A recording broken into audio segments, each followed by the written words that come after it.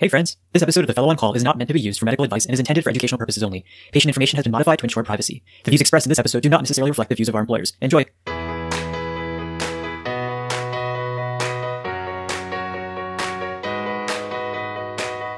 Welcome to another episode of The Fellow on Call, the Hemong podcast. We're coming at you from Rouleau University Medical Center. I'm Ronak. And I'm Dan.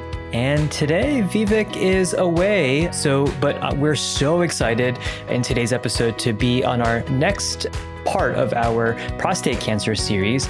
This time we have a fantastic guest with us, Vinita Thomas, coming to us from the Stevenson Cancer Center at the University of Oklahoma. She's a clinical pharmacist specializing in GU clinical pharmacology, and we're so excited to have her on the show. She's going to add so much insightful information, and we can't wait to share that with you all. So without further ado, let's go ahead and roll that show. All right, guys. So we are so excited today to have one of our guests joining us in our prostate cancer series. This time we have Dr. Vinita Thomas, who is a GU clinical pharmacist at the Stevenson Cancer Center at the University of Oklahoma. Vinita, thank you so much for taking the time to join us this evening. Thank you so much, you guys, for having me. You know, we're really excited. And as we've said before in a lot of our episodes, where our pharmacists are our guests, you guys are such a big component of our care team, looking after our patients, especially counseling our patients, helping us choose our regimens. And so it is always so insightful for us to be able to kind of pick at your brain and see what the thought process is and see what these conversations are so we can better integrate that into our management strategies as well as our counseling of our patients. So Vinita, something that we love asking all of our guests when they come on the show is to tell us a little bit about yourself and one fun fact.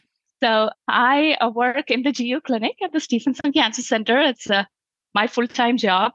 I don't know about the fun part after having two little kids. I don't know if there's anything fun that's left back in me. But one interesting fact is that in the last year, I've started collecting some indoor plants. And for all my life, I have struggled to keep plants alive and they all die on me within a week. But it's been quite impressive the last year. I mean, my house is kind of filled with plants now, and we have a outdoor patio now that we've covered and just dedicated to our indoor plants. And I love my cacti and succulents. So that's been my latest passion. They really have a calming effect after a hard day at work. I love that. Yeah, coming home, just having this nice little indoor garden to take care of, look after. That's great. Yeah. Yeah, that's really, really great. My dad and mom were actually visiting me not too long ago, and we repotted a lot of the plants that I have. Granted, they were in pots that were way too small for the size of the plant. And in the last couple of weeks, these things have shot up at least 2.5 feet, at least the one plant has. So I am slowly becoming a plant dad as well. So I completely agree with you when it comes to that calming effect. I really just I love looking in the corner and seeing my babies growing before my eyes. It's pretty fantastic. But let's switch gears a little bit to talk about why we're here tonight. Thanks again for joining us. And I think I'll just kick it right off and we'll get the ball rolling. So Vinita, an important backbone of therapy that we use in prostate cancer treatment is the class of drugs that act as androgen deprivation therapy. And, there's really quite a few options to pick from, including GnRH agonists and antagonists. Can you briefly describe what the difference is in terms of the mechanism between these classes? And what guidance do you have to help us select one over the other? Yeah, that's a great question. So androgen deprivation therapy is the backbone for prostate cancer treatment. And we have all these different GnRH agonists that are approved. We have leuprolide, goserelin, triptorelin, and in the GnRH antagonist class, we have relugolix, brand name Orgovyx, and we have Pharmagon or Tigarelix. So when it comes to mechanism of action, the GnRH agonists, just like the name suggests, they act on the GnRH receptors. They go and bind to the GnRH receptors on the pituitary gland, and then initially they cause an increase in FSH and LH, so which in turn leads to an increase in production of testosterone from the testes. Now, with this initial GnRH agonist action takes place, there is initially a surge in testosterone. And after some time, there is kind of a downregulation of these GnRH receptors, and which leads to like a negative feedback mechanism with the hypothalamus, and that eventually leads to lowering of serum testosterone levels. Whereas with the antagonists, they straight up just go and block those GnRH receptors. So there's an immediate reduction in FSH, LH, and testosterone levels. It makes a lot of sense. It's sort of analogous to how, starting warfarin, it increases your risk of coagulation at first before it sort of tapers off and gets its therapeutic effect. But yeah, could you go into a little bit of how you choose between those options? Right. So as far as choosing, it really depends on, unfortunately, what insurances will allow most of the time. So between the three approved GnRH agonists, there have been no comparative head-to-head trials, but all of them act equally fine. So whatever your institution has on formulary and whatever the insurance will approve for a patient. So most of the time at our institution, we just pick leuprolide and we stick with it. Now, as far as going between the agonist and the antagonist, again, insurance approval, unfortunately, because we do not use degarelix, the injectable form of the antagonist at our institution. And I'm thinking that's primarily because of the cost. Cost is one of the main reasons, because leuprolide is now available in generic form, whereas Pharmagon or degarelix is not. And another reason I am thinking is because degarelix, the injectable form, has to be given once a month. So it's more inconvenient for patients to just come in every month. And also, degarelix has a pretty high rate of injection site reactions. So it can be an uncomfortable injection for patients. So that's probably another reason why our institution has always chosen leuprolide. And that is our typical go-to. And as far as like between the antagonists, if we have to go with the oral option, again, it's insurance approval. Sometimes that can be a very high, expensive copay. There are, assistance options available for patients, but for patients that do not have the copay card, like options, if they have commercial insurance, they do have the copay card option. But if they do not, then, we just really have to evaluate, because insurances will ask for a pretty convincing reason why you cannot use the leuprolide or one of the other options before they will even approve it, and also for the sake of high copay. Another reason that I would think about is in the phase 3 HERO trial that got the antagonist relugolix approved, they found that the rates of major adverse cardiovascular events were lower with relugolix when compared to leuprolide.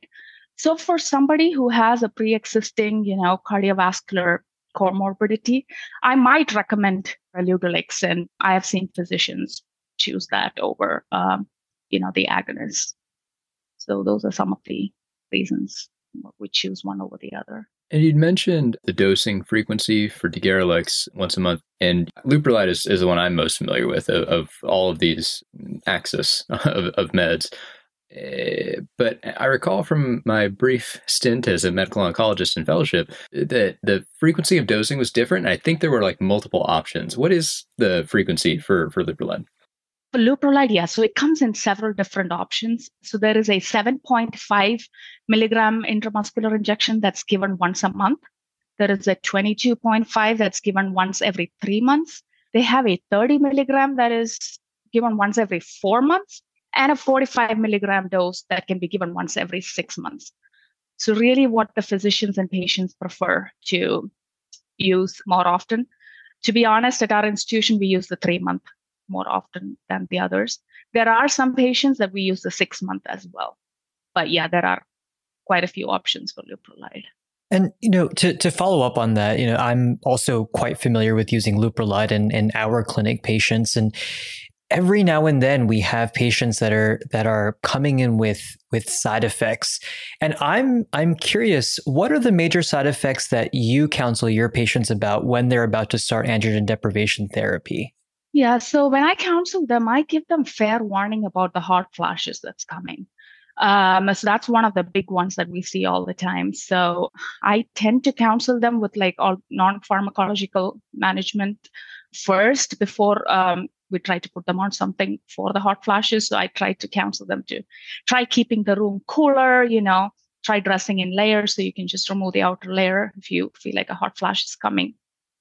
Avoiding things like spicy food, alcohol, and things like that, just non-pharmacological management.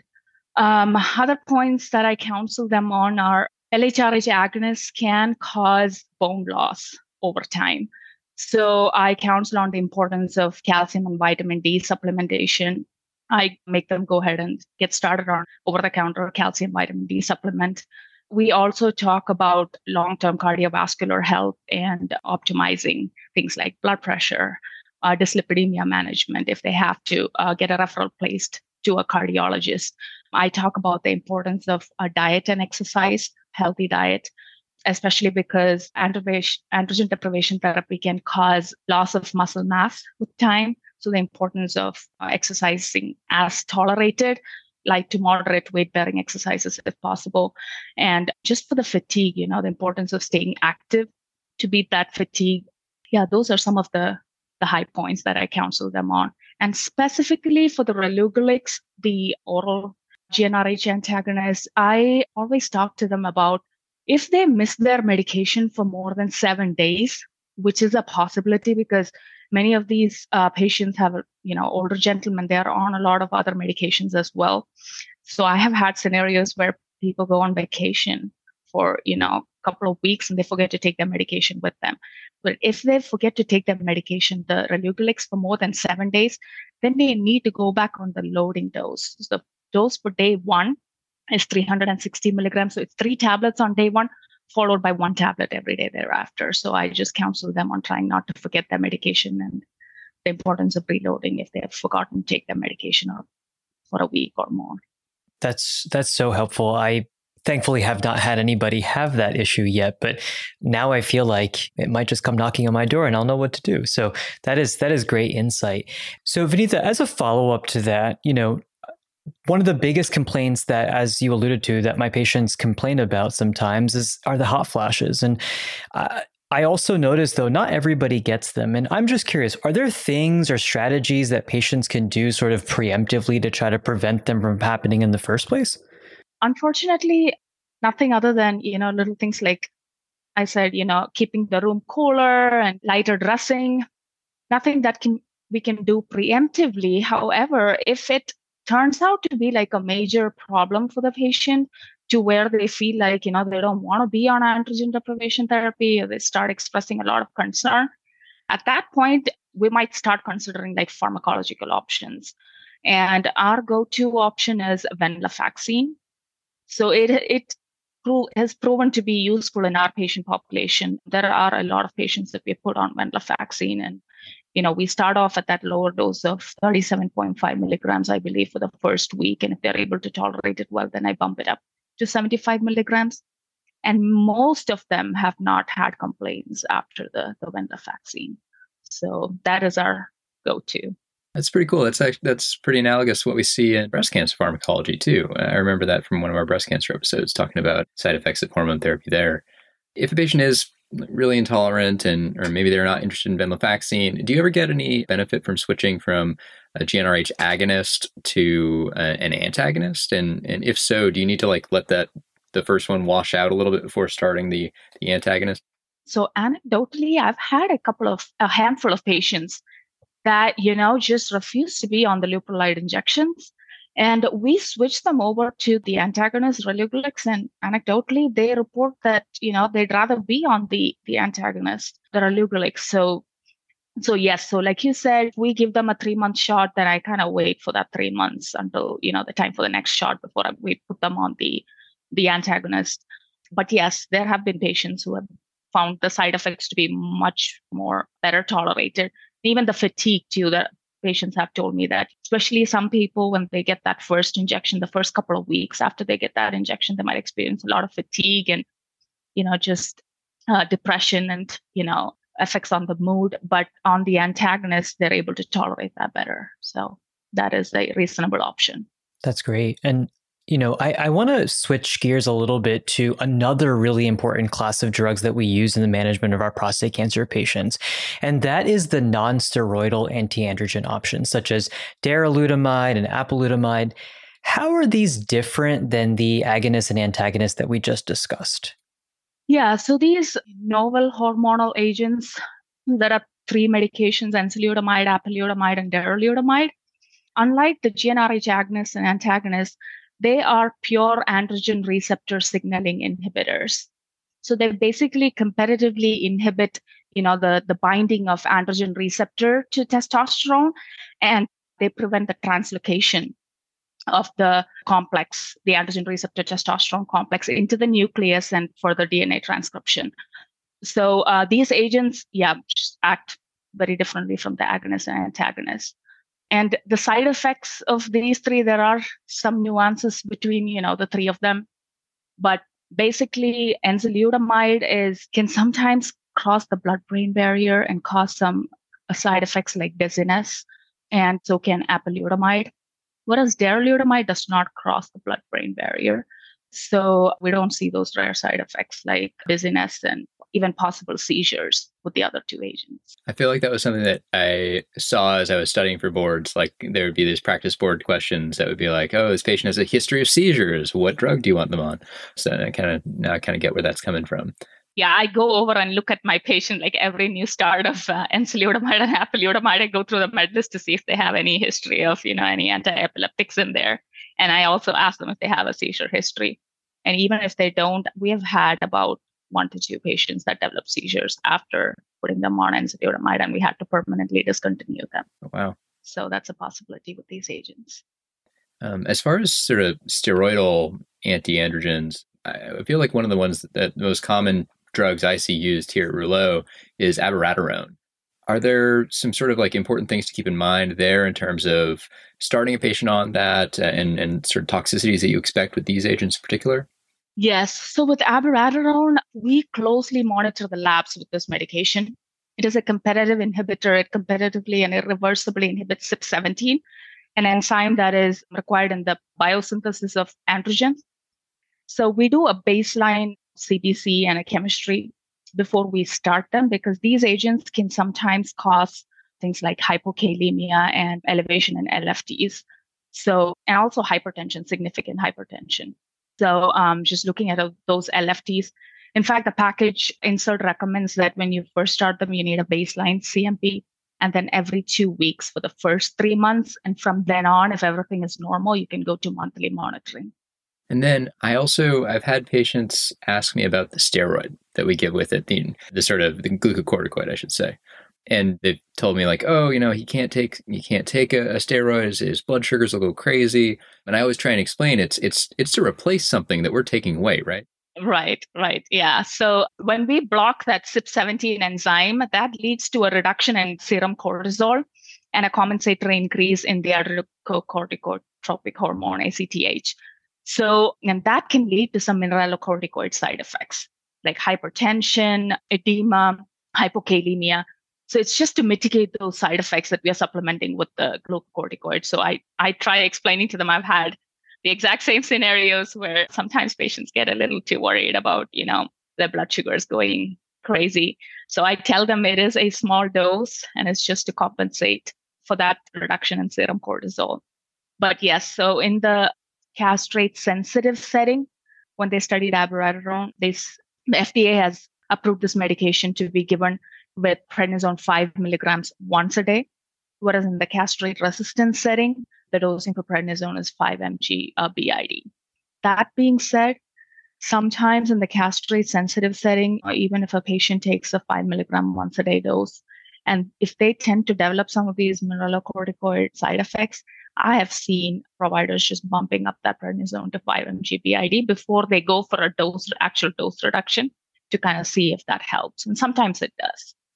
To that point, is there ever really a role for a dose reduction? And can patients still get benefit from a reduced dose of the abiraterone, or is it just better to switch them to something else? No, I think there is definitely a role for dose reduction. We've had patients with LFT elevations, like significant LFT elevations, when they're on the full dose. So typically when I see those LFTs go up to like borderline grade 2 or even, high grade 1, we put the medication on hold. And then after the LFTs have resumed and come back to normal, then we go to like 750 milligrams of abiraterone once a day. and they still continue to get benefit out of it.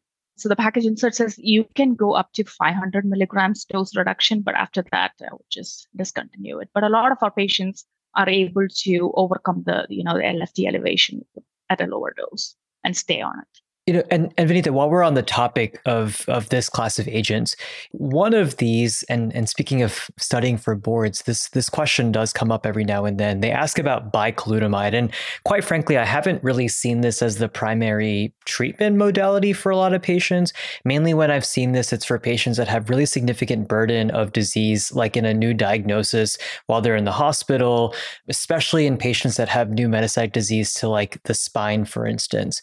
So if we are using bicalutamide for this purpose, for the purpose of, blocking and preventing and this surge of testosterone that's going to happen from our agonist medications, how long should we be putting patients on this drug while it's overlapping with another agent? So typically, all you need to do is overlap it for 7 days or more. Typically, what we do is we start them, like you said, if they have mets to weight bearing bones or, huge disease burden.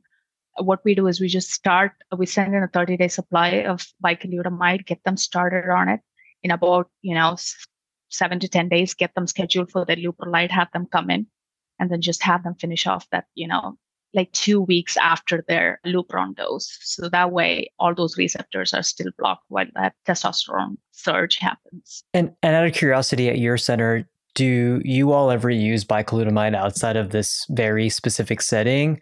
No, we don't ever. I don't ever see it used. With the advent of all these, novel hormonal agents, we don't use it as the primary form of androgen deprivation therapy anymore. I know back in the day, before the advent of all the novel hormonal agents, they used to do that. Bicalutamide at a slightly higher dose, 150 milligram dose, I believe, just by itself. But I don't see that done anymore. And we talked about enzalutamide a little bit earlier, just as one of the other drugs, specifically in its potential for causing seizures. But I've also heard about having a role when there's biochemical recurrence. What's the story with that? There was this EMBARK trial that was recently published in the New England Journal of Medicine, and our providers have started using enzalutamide along with androgen deprivation therapy for high-risk prostate cancer with biochemical recurrence. When that PSA starts rising, we've started putting patients on ADT and enzalutamide. Typically, I believe it's done for 9 months, will be the duration of treatment from what they saw in the trial. I think it's so exciting that we are literally recording this series in real time as prostate cancer therapy is changing. And so we will certainly, listeners, go into a little bit more about the EMBARK trial when we get to that section of our series. But, it's great to hear that we're already utilizing this in the clinic, and it's been approved for only a few weeks now, which is great to see. Vinita, with the advent of so many hormonal therapies, as we've been talking about, it seems that we're going less and less, or rather we're using chemotherapy less and less these days for the treatment of prostate cancer. That being said, though, when do you see and what situations do you see cytotoxic chemotherapy still being utilized for our patients? So when these patients have progressed on multiple, novel hormonal agents, and they get to that metastatic castration-resistant setting, then I think there is a role of cytotoxic chemotherapy at that time. Also, we use it for de novo metastatic, hormone-sensitive metastatic disease as well. So when somebody comes in with, huge disease burden, high volume disease, metastatic, then we tend to go with cytotoxic chemotherapy. If they're able to tolerate chemo, then we'd like to go ahead and start chemotherapy for high volume disease. And is there a preferred agent that you guys are reaching for in these situations? Yes, docetaxel is the first line of chemotherapy that we use in prostate cancer. So in the metastatic hormone-sensitive setting, we use docetaxel. Now with the approval of the triplet regimens, with the publication of the PEACE trial results and the ARISENS trial results, we are using considerable amount of triplet regimen in patients who have high volume metastatic hormone-sensitive disease. Could you remind us what triplet therapy is once again? Yes. So triplet is ADT plus docetaxel plus either abiraterone based on the results of the PEACE trial or you can do ADT plus docetaxel plus darolutamide based on the results of the ARASENS trial. At our institution, we like to go with docetaxel plus darolutamide because honestly, darolutamide is tolerated much better than docetaxel plus abiraterone. There are a lot of overlapping toxicities that we see with both docetaxel and abiraterone because both these agents can cause the LFTs to go up high. And to be honest, darolutamide is I haven't ever had anybody complain with darolutamide. It's very rare. There have been some occasions of diarrhea and things like that, but for the most part, people tolerate darolutamide much better. Just to change gears a little bit here and move away from, I guess, not really pharmacology, chemical treatments. One thing I remember feeling really excited about when I was in fellowship learning about prostate cancer therapy was this sort of concoction, Sipuleucel-T, which I think was at least the first cell therapy in a solid tumor that I can remember hearing about. But I remember not seeing it used that much, at least not in my clinic. Can you talk a little bit about this? Like, what exactly is it and when do we use it? So Sipuleucel, brand name Provenge, it is what we call a autologous cancer vaccine. So we use it in the metastatic castrate resistant setting. When we see that PSA just going up high and they are asymptomatic, patients have to be asymptomatic if they have to get on this therapy. Asymptomatic or minimally symptomatic, to the point where insurances will ask you this in the prior authorization that if they are on a long-term or a long-acting opioid, if you have to get this treatment approved. Oh, wow. What we basically do with Sipuleucel is about 3 days before the patient is set to start their treatment, we coordinators send them to a blood institute for leukapheresis, where their white blood cells are collected and the antigen presenting cells are isolated. They're they're shipped off to the Dendreon, the manufacturing facility. And there, these cells are kind of manipulated to attach these components, which is the prostatic acid phosphatase, PAP, and another component, which is immune cell activator, which is GM-CSF, this granulocyte macrophage colony stimulating factor. And then they're cultured with the patient's antigen-presenting cells for, I believe, about 40 hours. And then these cells are then infused back. They're shipped all the way back to our facility when a patient comes in for the treatment. And it is kind of tricky to get all of this organized and, coordinated. And there's just a lot of logistical steps that's involved in this process. So basically, when the package arrives or shipped back from Dendreon, you have to coordinate the patient's infusion appointment same day. In fact, within a couple of hours, because once you open that box with the cells, with the bag of Sipuleucel, it will expire 3 hours after you open the package when it's at room temperature. So it can be challenging sometimes. And then, so these cells are then infused back into the patient. And then this should induce an immune response from the T cells. And the T cells are supposed to go and attack these manipulated antigen presenting cells. Yeah, I'm starting to see why maybe we don't see it used all that often. Between a very narrow indication for use and a lot of practical barriers to logistical barriers to making it happen, that sounds like a real challenge. But basically sensitizing antigen presenting cells to a specific antigen, letting the T cells do their thing. What kind of side effects do you look out for when somebody's on that, if you're able to actually achieve a successful infusion? Yeah, we do use it quite a bit in spite of all of this. Some providers like it more than the others. So we do see it these days. It is very well tolerated. So there's not many side effects that you see. Haven't had anybody complain of any side effects except for the hypersensitivity reactions that can occur during infusion. Got it. So there is some pyrexia, some flu-like symptoms, headaches that can happen when they get the infusions. Again, another big problem that we run into is when they have these fusion reactions, you have to interrupt the reaction, interrupt the infusion and then take care of the reaction. So then that bag of Sipuleucel is just sitting out there at room temperature while the infusion reaction is being managed. And then at 3 hours, you just have to discard the bag. So that's something to think about, when initiating these patients on Sipuleucel. It's good to know that the drug doesn't have that many side effects, because as we've discussed many times, quality of life is something that is super important in our patients, especially those with metastatic disease.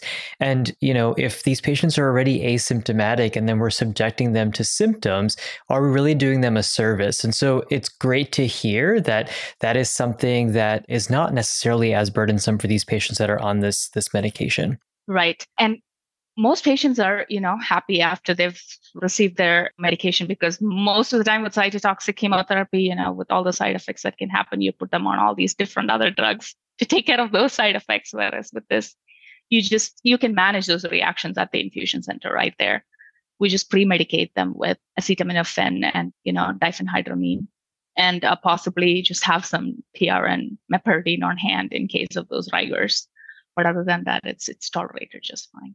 And similar but different to that drug is also radium-223.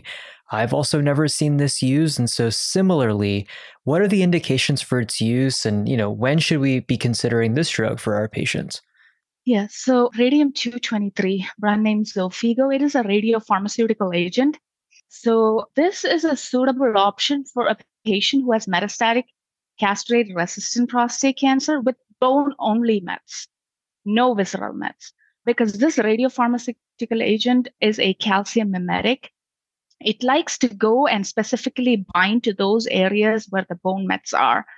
So these are basically just high energy, short path alpha emitting agent that, just exerts its action on those areas of bone mets. So it's given once every 4 weeks for about 6 doses, I believe.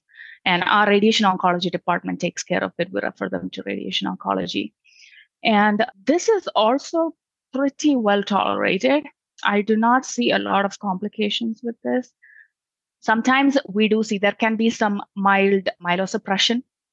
The idea is that since these alpha particles are a short path, the idea is that they will not attack the surrounding cells, the cells in the bone marrow. So it does not cause profound myelosuppression as chemotherapy agents would. So however, we do see small degree of myelosuppression. And sometimes a thrombocytopenia can be a reason for dose delay, and some mild nausea, vomiting, and diarrhea, which can be managed with supportive care agents. Wow. So that's not bound to a targeting agent or anything. It's just the radium, and it kind of goes to bone on its own. That's pretty cool. I've also heard of, using lutetium-177 or lutetium. I only ever read the word. I'm not sure how it's said. 177. And I know that for things like neuroendocrine tumors, that's bundled up in a carrier molecule that targets it to the neuroendocrine cells by the sort of somatostatin receptor. For prostate, when we're using lutetium, is there a targeting molecule attached to that? Yes, there is. So we typically get a PSMA scan for these patients. We order a PSMA scan, and it's only for patients that have metastatic lesions that are PSMA positive, so prostate-specific membrane antigen positive lesions. So only for those patients, this medication is indicated. So it can be used in a metastatic castrate-resistant setting for patients who have progressed on prior docetaxel and a novel hormonal agent. And if they have positive lesions on a PSMA PET scan, because this lutetium-177 molecule is, bound to this moiety that just goes and it's specifically binds to the PSMA expressing prostate cancer cells. That makes sense. So it really is quite similar to how we use it in neuroendocrine. It's basically you can pop it in the same thing that you're using for the scan, but it's just instead of being a signaling type of radiation, it's a lethal type of radiation for the cells. Okay, that's very cool. We sort of touched on this just a few minutes ago when you were talking about some of the pharmacological therapies that you prescribe to your patients, including calcium and vitamin D and things like that. And you also discussed quite eloquently about the importance of bone health for our patients.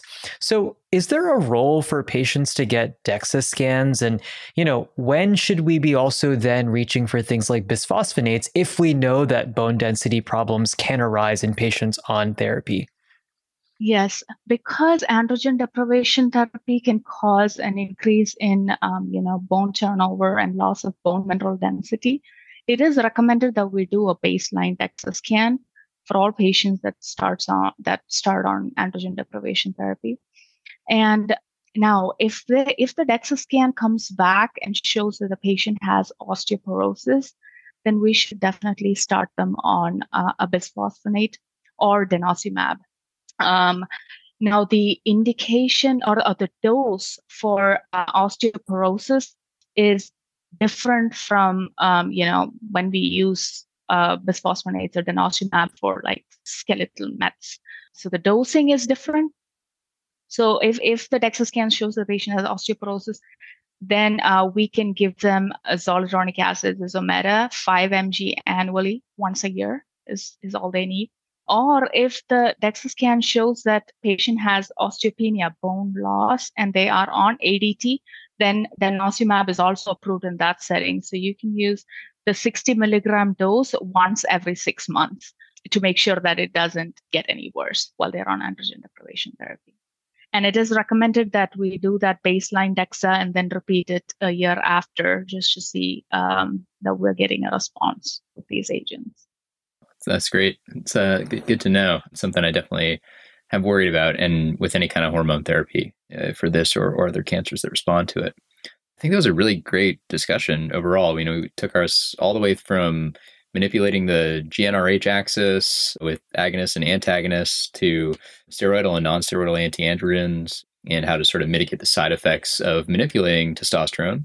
And through some new data related to enzalutamide, again, we're going to get into in more detail in a later episode. And then some of these other non-chemical therapies or radiopharmaceuticals, which I guess are sort of chemical therapies, and a cellular therapy for a solid tumor. So a lot of really cool stuff in prostate cancer, it seems like.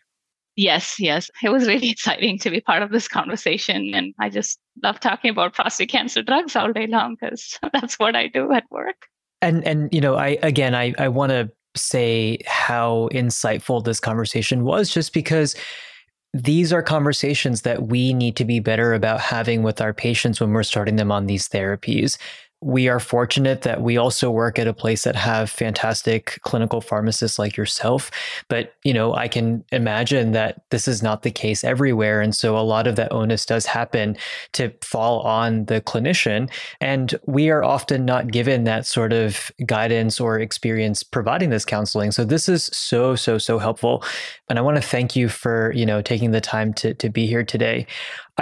Just any final thoughts or remarks or concluding comments that you want to make before we wrap up for today? Yeah, I think it's really exciting to see all these, new approvals in prostate cancer and all these oral agents that we use. And there is a tremendous role, like you said, for pharmacists. And it is really exciting. And one of the things that I forgot to mention earlier was with all the novel hormonal agents, there are a lot of drug interactions. I totally forgot to mention about that earlier. But with drugs like enzalutamide and apalutamide, they are notorious for having a lot of drug interactions, especially with anticoagulants. So that's something that I do every day on a day-to-day basis, just looking at patients' med lists to make sure that there are no drug interactions either. So while it is exciting to have all these new treatments available, it also poses some challenges to, just for us to be proactive and take some steps to make sure we give our patients the best possible care. And that's why we appreciate you guys so much for all you do to help us and for our patients as well. I do also briefly, before we wrap up, also want to thank our friends at the Pharmacy Podcast Network for putting us in touch with you. And so we're really excited to be partnering with them, especially for these episodes where we highlight our clinical pharmacists. So thanks to Todd and his team over there for creating this connection. All right. Well, I think that wraps up another fantastic episode of the Fellow on Call. Thank you again so much, Vinita, for joining us. And until next time, listeners, we'll see you all later. Thank you. See you later. Bye.